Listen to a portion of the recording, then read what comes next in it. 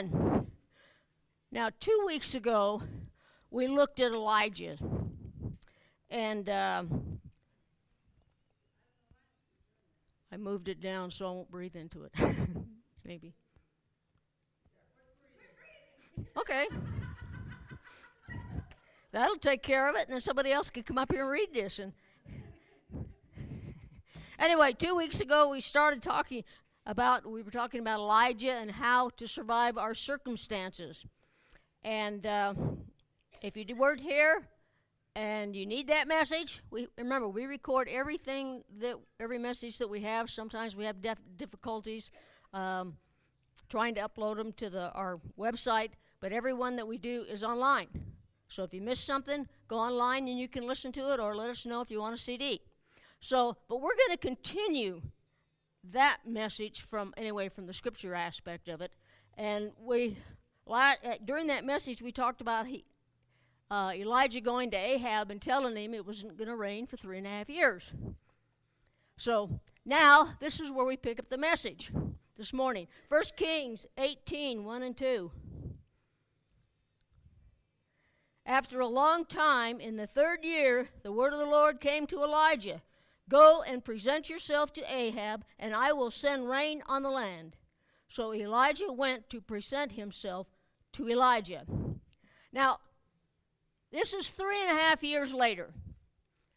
I know that when we read Scripture, we have a tendency to think that it just happened the next day or maybe the next week. But this is 3.5 years later. And during this 3.5 years, we don't see Elijah praying for rain. He didn't pray for rain the first year or the second year or anything. He didn't do anything because he was obedient to God.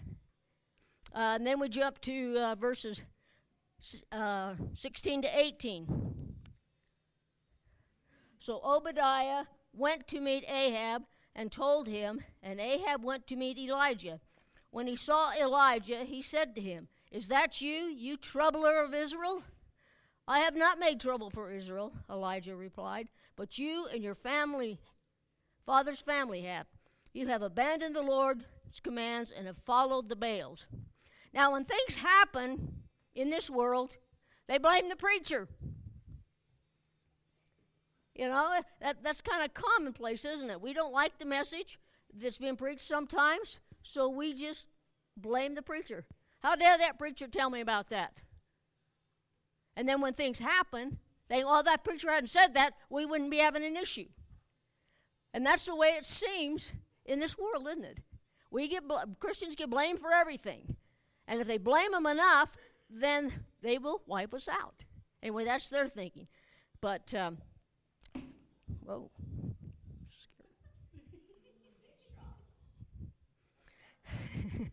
Yeah, it was a terrible drought in the land. And, of course, the preacher gets blamed. And we sometimes have spiritual droughts in our life. And sometimes they're short periods of time, and sometimes they're long periods of time. But if you're going through a spiritual drought, that's when we need to check our heart and ask God, say, "Hey, God, do I have sin in my life?" Because sin separates us from God. And we can walk around with that sin and get further and further away from God and have a drought and wonder where God is. But we need to realize that when we're in that situation, we need to examine our life. Maybe there's something going on in our heart that God's trying to deal with. And problems or situations, or when we feel like we can't hear God, it's because God needs us to look and examine our lives. Now, I'm not saying every time that you have a drought or in your heart and life that it's sin in your life, because that isn't always the case. Sometimes God allows those things to happen in our life so we can trust Him more. It's easy to serve God when everything's going well for believers. It's when they're not going well, that's when we have to trust God the most. And we wonder, "All right, God, where are you? I need you." And I prayed that prayer a lot. And I know that probably everyone in here at one time or another has prayed that prayer. "God, where are you? I need you now. There's a drought in my heart, and I need to know that you're there. I need to know that you care." Because sometimes that's the way our mind thinks. And sometimes we blame other people. Well, if that person hadn't said that or done that, then I wouldn't be suffering this stuff.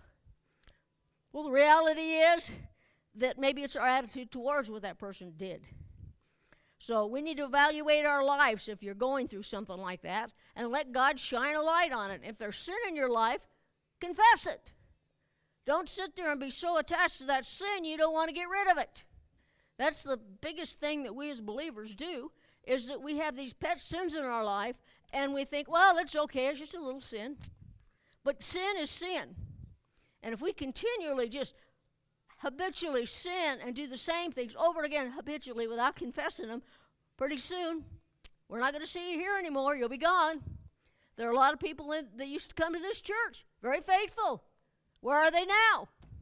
They're gone for whatever reason. So we need to look at our hearts when those kind of things are going on. 1 Kings 18, 19 to 21. Now summon the people from all over Israel to meet me on the Mount Carmel, and bring the 450 prophets of Baal and the 400 prophets of Ashereth, who eat at Jezebel's table. So Ahab sent word throughout all Israel and assembled the prophets on Mount Carmel. Elijah went before the people and said, how long will you waver between two opinions? If the Lord is God, follow him. But if Baal is God, follow him. But the people said nothing. Now Elijah knew that the nation needed to see revival, but he also knew that they would never see revival until they got rid of the gods, the false gods that they were worshiping. And that had to be addressed before they could do anything, before they could have a revival or anything else. It had to be done. Now we need to make the same decision today. If Jesus is God, serve him. If he's not God, then serve those idols.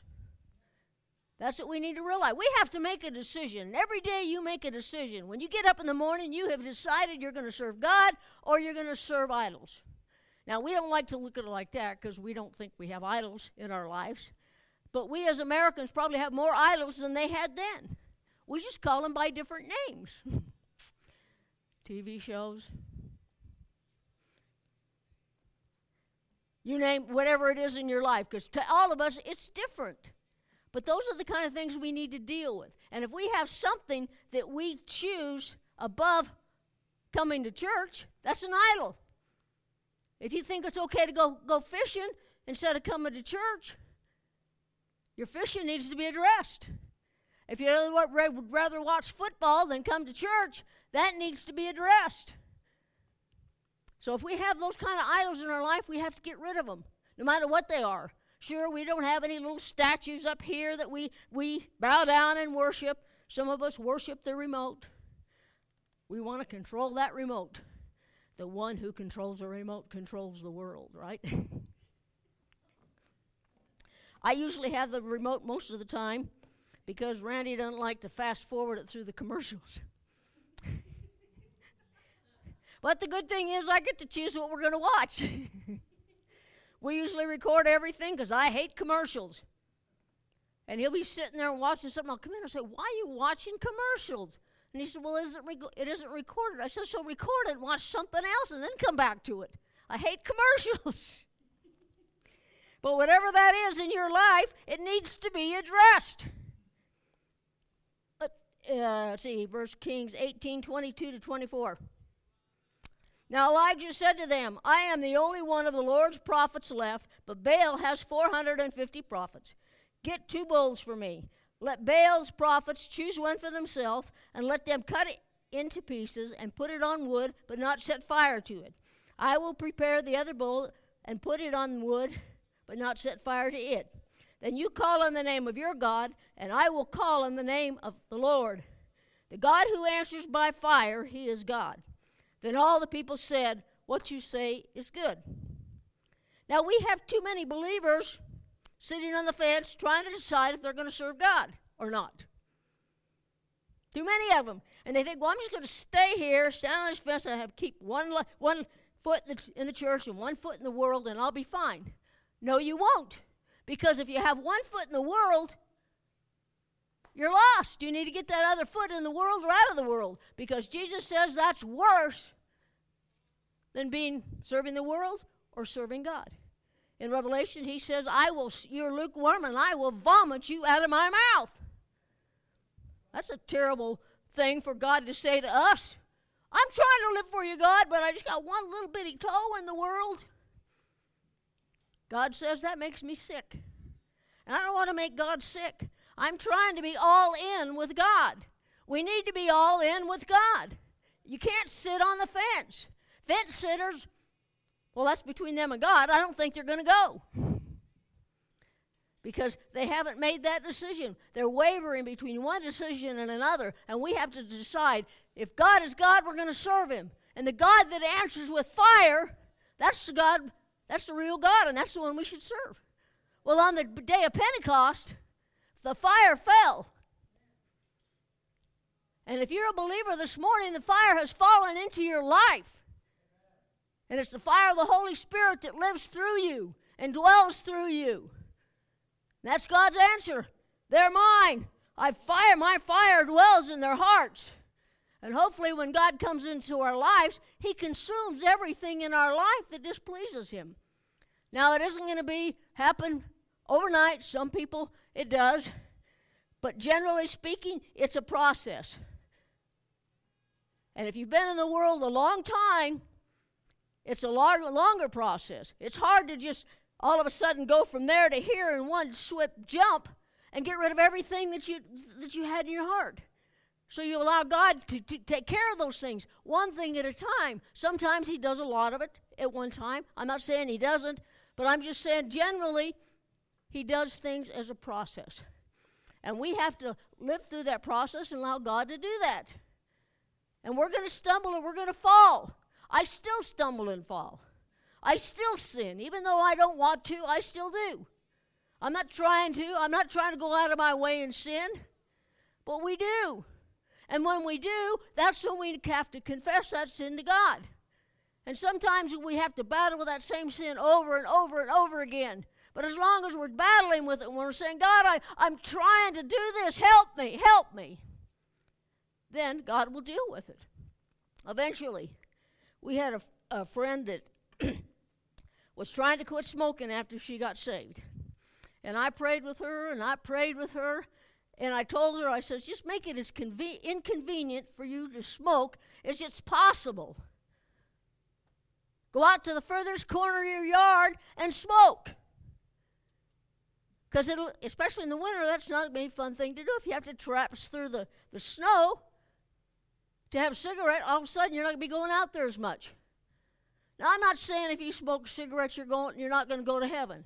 That's not the point I was making. The point I'm trying to get across is some things we have to struggle with. But to her, she knew she couldn't smoke. And God told her that. And she kept dealing with it. And I told her to make it just as inconvenient as possible. And she did that. And then one day, it was all gone. But she battled with it. And she struggled. But if God tells you he wants you to give something up, he'll give you the strength to do it. We don't have to rely on our own power and our own strength. And if you're battling with something this morning, let God help you. He wants to help you. So don't let the devil win on that. And the people said, it is good. See, when we present the gospel to people, the way that Jesus presented the gospel, they'll say it's good. But see, we don't present it the way he did. People loved Jesus. The only ones that didn't love Jesus was the religious leaders. They were jealous of him. They were jealous of his following. But the people loved Jesus because he presented the true gospel. He presented a gospel of love and mercy and grace.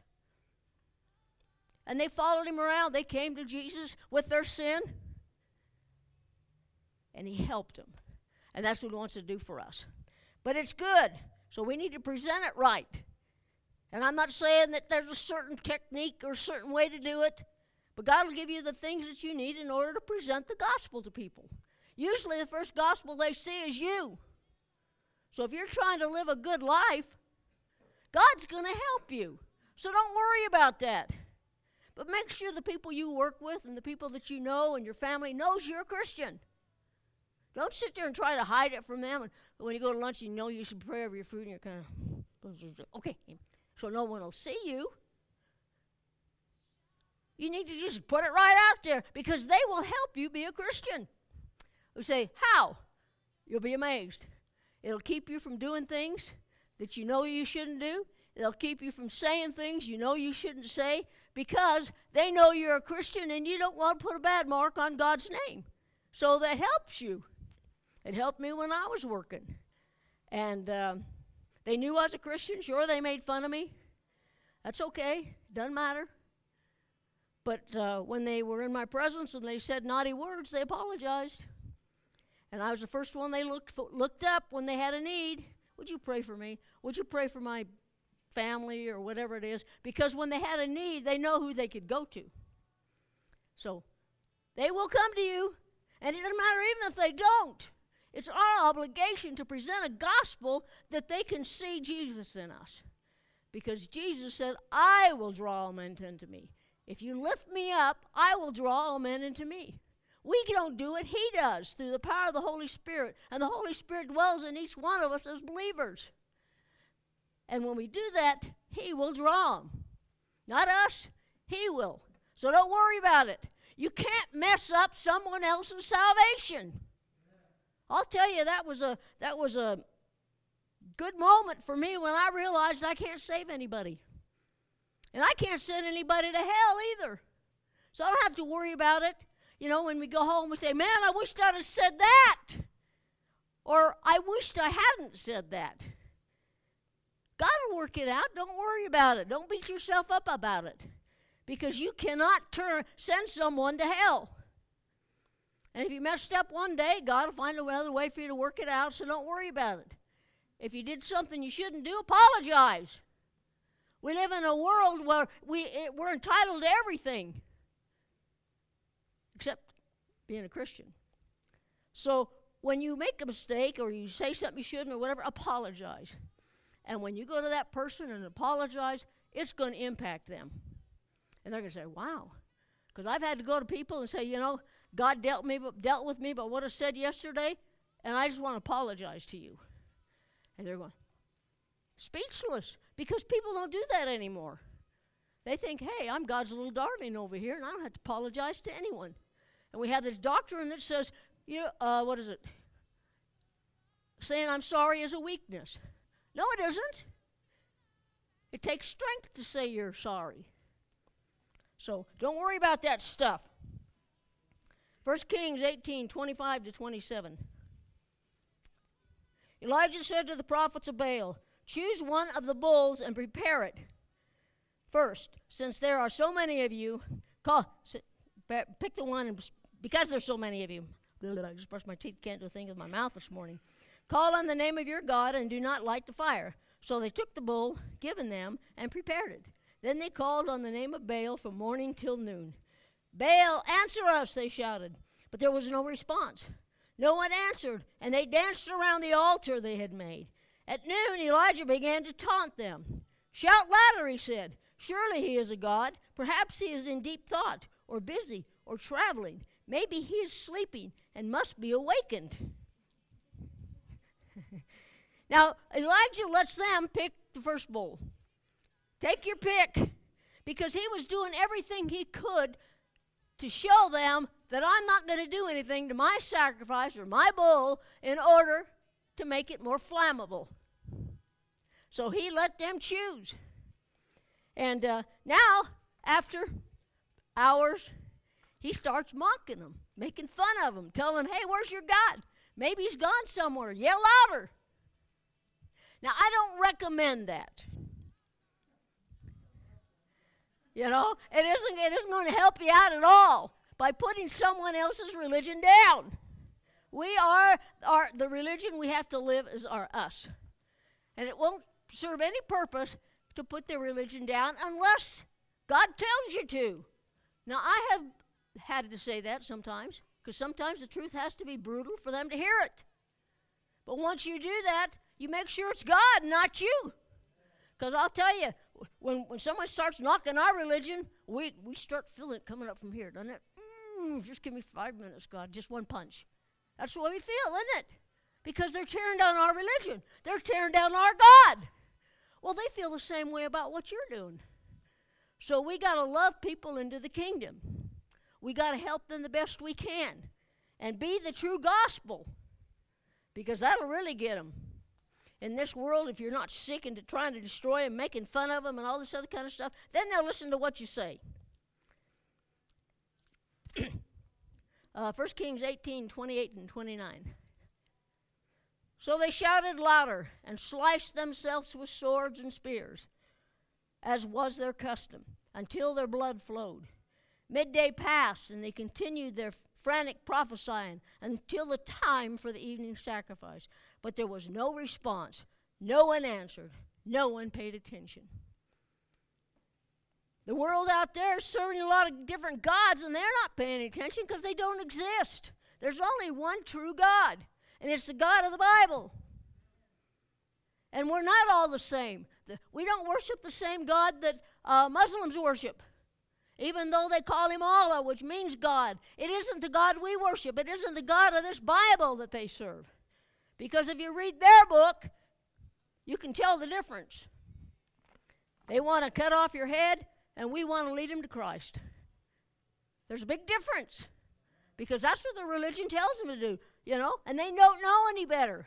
So the only way you're going to reach people, whether it's a Muslim or anyone else, is love them. And let God work through you to reach them. That's all you can do. Pray for them and let God do the work. Quit trying to do it yourself. And you're not going to do it by mocking what they believe. Because you are just muddied the waters and they won't ever listen to you. Now, when their false god didn't answer, they went a step further and cut themselves. Now, I'm glad I don't serve a God that I have to do that. We have people in this world that they cut themselves. And they have that as a release to release their stress that they're feeling. That's what they do. And they don't understand it. And so we have them seeing psychiatrists and trying to figure out what's wrong. How come they keep doing this? Well, God needs to intervene. I don't care what treatment center they got to try and deal with those kind of things. Only God can do it. Only God can deliver. And we need to let him do that. And we know that the life is in the blood. So maybe they thought their false god, if they saw the blood, he would answer. Now we have a God that when he sees the blood, he answers. And each one of us are covered by the blood of Christ. And everything in our life, God can't see through the blood. We're protected by the blood. So without blood, there's no remission of sins. And so they know that because all religions, false religions and false prophets, they have a basis in truth. That's how they get people, they sucker people in, is because they have a basis of truth. And it sounds like truth, but when you do further research and stuff, you realize that it isn't. So we need to understand that when they see Christ in us, it worked. It's the only thing that's going to help us. 1 Kings 18:30. Then Elijah took 12 stones, one of each of the tribes, descended. Okay, I'm sorry, I'm up in the wrong. One more. Then Elijah said to all the people, "Come here to me." They came to him, and he repaired the altar of the Lord, which had been torn down. Now, Elijah had to repair the altar before he could offer a sacrifice. And we as believers, we have altars in our life.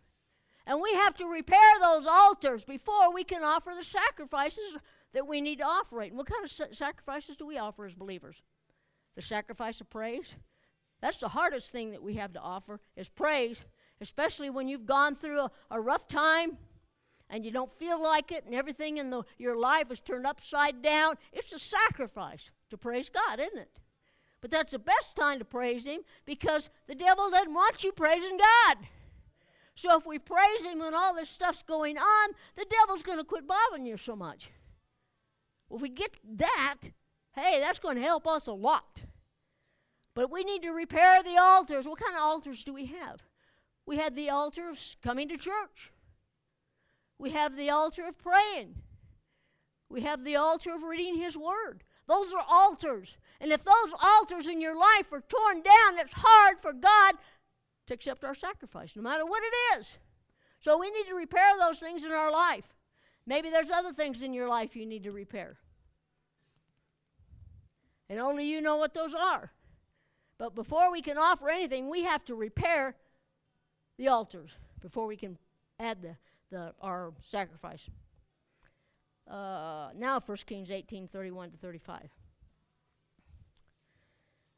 Elijah took 12 stones, one for each of the tribe descended from Jacob, to whom the word of the Lord had come, saying, Your name shall be Israel. With the stones he built an altar in the name of the Lord. And he dug a trench around it large enough to hold 2 selahs. Now, a selah is just a way to measure seeds. A selah of seeds. He arranged the wood, cut the bowls into pieces, and laid it on the wood. Then he said to them, Fill 4 large jars with water, and pour it on the offering and on the wood. Do it again, he said. And they did it again. Do it a 3rd time, he ordered. And they did it the 3rd time. The water ran down around the altar and even filled the trench. Now God's covenant was with all of Israel, and God's covenant is with us too as believers through Christ. So we are God's children, we are God's people. We have different promises made to us that apply to us and not to Israel. All the promises in the book can apply to a believer. I mean a Messianic Jew. In other words, that's a Jew that believes in Christ. But as non-Jewish people, all the promises in here aren't for us. There's a lot of promises in here that are for Israel and not us. And when we try to claim promises that God gave to Israel for ourselves, we're going to be in trouble. We have a group out there that tries to say, we have replaced the Jews as a chosen people. Where do you find that in God's Word? It's not there. I guarantee you it's not there. I've read this book through from cover to cover, I don't know how many times. And it's not there. If you find it, you let me know. But it's not there. So we need to realize that all the promises, there are promises for believers, and there's promises for Israel that have nothing to do with the believers. But we have to be able to read His Word to know the difference.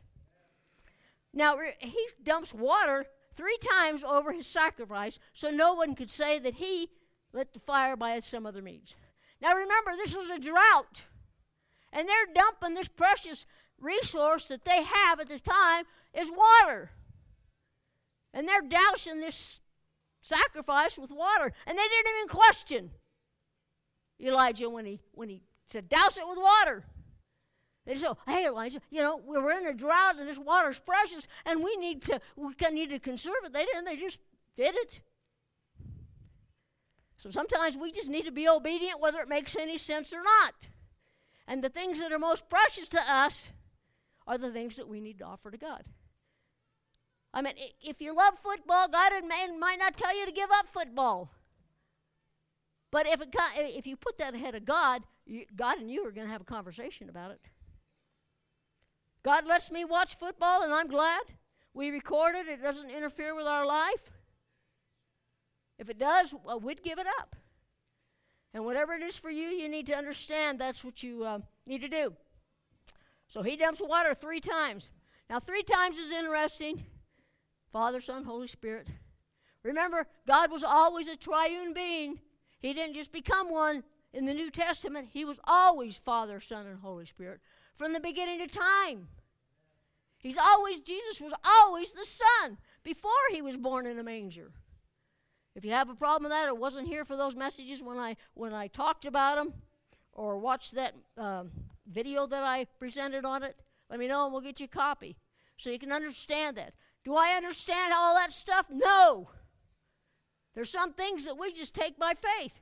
But we know that God says He's a Father, Son, and Holy Spirit. Even though I don't understand it, I believe it. And I'm going to live accordingly. How can somebody be 3 and yet 1? Doesn't make any sense to our mind because we're thinking on the physical realm. But God is not bound by our reality. We try to put Him in our reality, and He functions within us in the reality we live in, but God is way beyond our reality. God is outside of time. I've told you many times, we think of time as a snow globe. God is outside the snow globe. And everything that's happening in the totality of the whole universe is in this snow globe. And God is outside of that.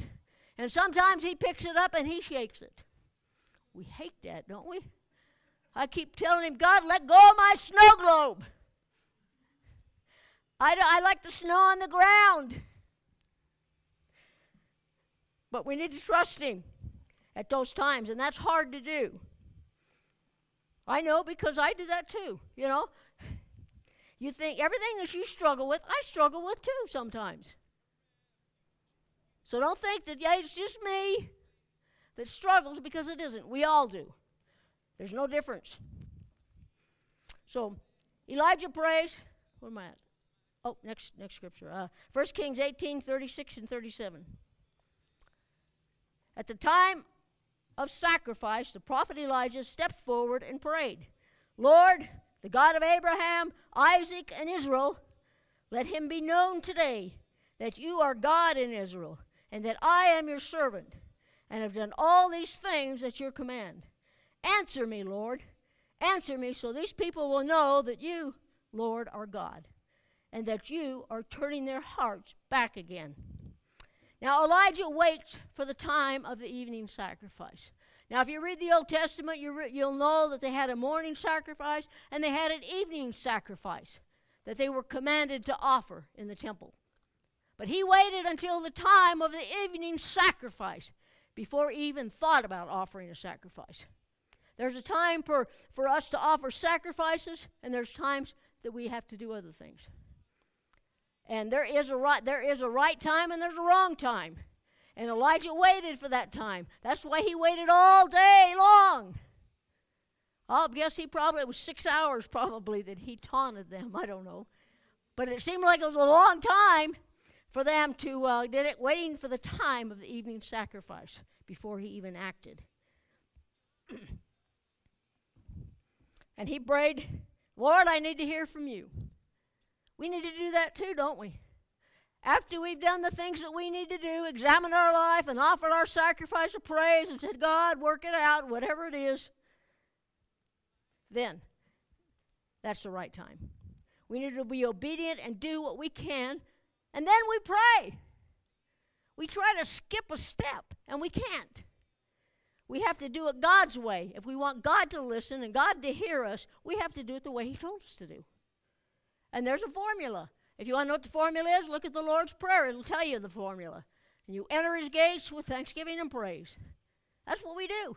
Then you worry about the other stuff. But that's how we start as believers.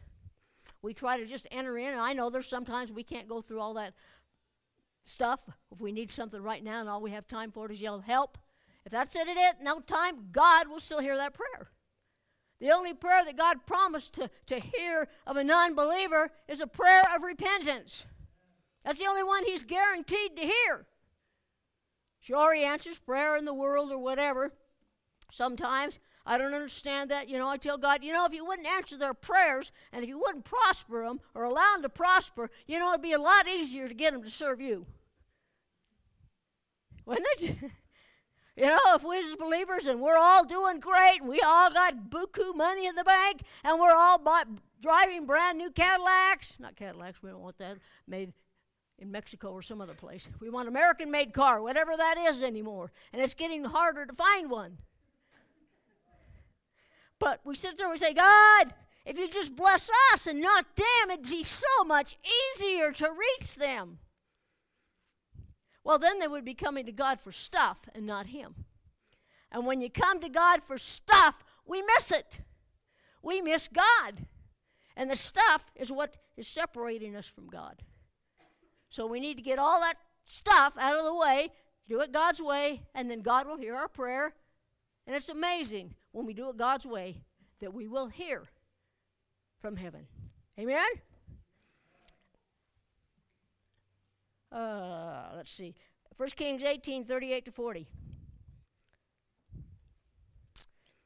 Then the fire of the Lord fell and burned up the sacrifice, the wood, the stones, and the soil, and also licked up the water in the trench. When all the people saw this, they fell prostrate and cried, "The Lord, He is God! The Lord, He is God!" Then Elijah commanded them, "Seize the prophets of Baal. Don't let anyone get away." They seized them, and Elijah had them brought down to the Kishon Valley and slaughtered them. Now, I don't recommend that either now. This is a verse the Muslims go by, the fanatical ones anyway. But I don't recommend that. You'll get in trouble, and that isn't God. But this was a great victory. But God not only burnt up the sacrifice, He lapped up every ounce of water on the ground. So Elijah could sit there and say, "See, this is God." I'll tell you, if I seen that, I'd be falling prostrate on my face before God too, saying, "The Lord, He is God." And there's coming a day this world is going to prostrate themselves and say, "The Lord, He is God." It's going to happen. Willingly or unwillingly, it's going to happen. But we want to bow our knee this morning to God so we don't have to be forced to. Have you ever tried forcing your kids to do something? We can get them to do it, but God ain't going to have that problem. He's going to come in and it's just going to, they're going to fall, prostrate. The Lord, He is God. Every tongue will confess that. Whether they admit it or not, they will. We just need to do our part. Now, this is a great victory for Elijah over the false prophets. Man, there are good times of great victories that we're going to have in our life.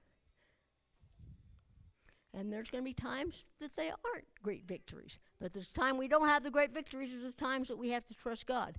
Now, you'd think that King Ahab and the people of Israel would choose to follow God, wouldn't you? But that isn't always the case. Elijah must have believed that revival had returned to Israel. Man, that would have been exciting. Man, okay, here's the revival. The fire's fallen. We're going to have revival, and people are going to be flocking themselves to come to church. We have revivals, and sometimes we've had revivals, and we've had a lot of people here. But as soon as the revival's over, they're gone again. They follow people, not God. We have a lot of people that follow ministers instead of following God. Oh, I'm going to go to that church because they got that minister over there. Or I'm going to go down here and see this guy because, I like him. God didn't call you to running all over the place. He called you here. This is where you need to be. This is where you need to support. This is where you need to be faithful. It doesn't matter who comes, where. We need to be faithful to God. 1 Kings 18:41. And Elijah said to Ahab, "Go, eat and drink, for there is a sound of heavy rain." So God told Elijah it would rain. And when God told him that, Elijah did something astronomical, impossible. What did he do? He believed him. He believed God. When God told him something, he believed it. When God tells us something, do we believe it? Or do we sit there and say, well, that doesn't hardly seem possible. I don't know how He's going to do that. And start questioning right off the bat. But Elijah didn't have that problem. He believed God. And he was obedient. When God tells us something we know will happen, we need to believe Him. And quit doubting about it. When we start taking God at His word instead of our word, God can do more. I can't do anything. We try to, when we give our people our word to do something, we try to do our best to fulfill that, but sometimes extenuating circumstances interfere with those things. But God will never, ever let us down. God said it, it will happen. People say, God said it, I believe in it, it's so. Well, I got news for you. God said it, and whether you believe it or not, it's so. God's word isn't dependent on our belief. It's dependent on His word. And we need to start realizing that. 1 Kings 18:42-45. So Ahab went off to eat and drink, but Elijah climbed to the top of the Mount Carmel, bent down to the ground, and put his face between his knees. "Go and look toward the sea," he told his servant. And he went up and looked. There was nothing there, he said. 7 times Elijah said, "Go back." The 7th time the servant reported, "A cloud as small as a man's hand is rising from the sea." So Elijah said, "Go and tell Ahab, hitch up your chariot and go down before the rain stops you." Meanwhile, the sky grew black with clouds and the wind rose. A heavy rain started falling, and Ahab rode off to Jezreel. Now Elijah tells Ahab to go celebrate, but he goes and prays. See, when we get a promise from God, we have others celebrate with us, but we need to go pray. And we need to go pray until we get evidence that that prayer has been answered. Now, we don't have to have the complete fulfillment of it.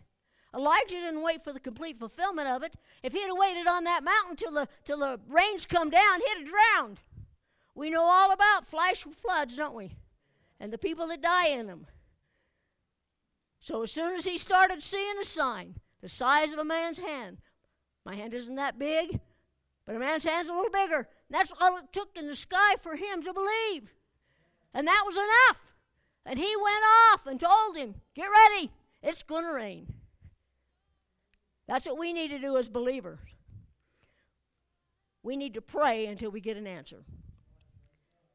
We need to pray until we get the verification that God's going to meet that need. And when we do, we quit praying.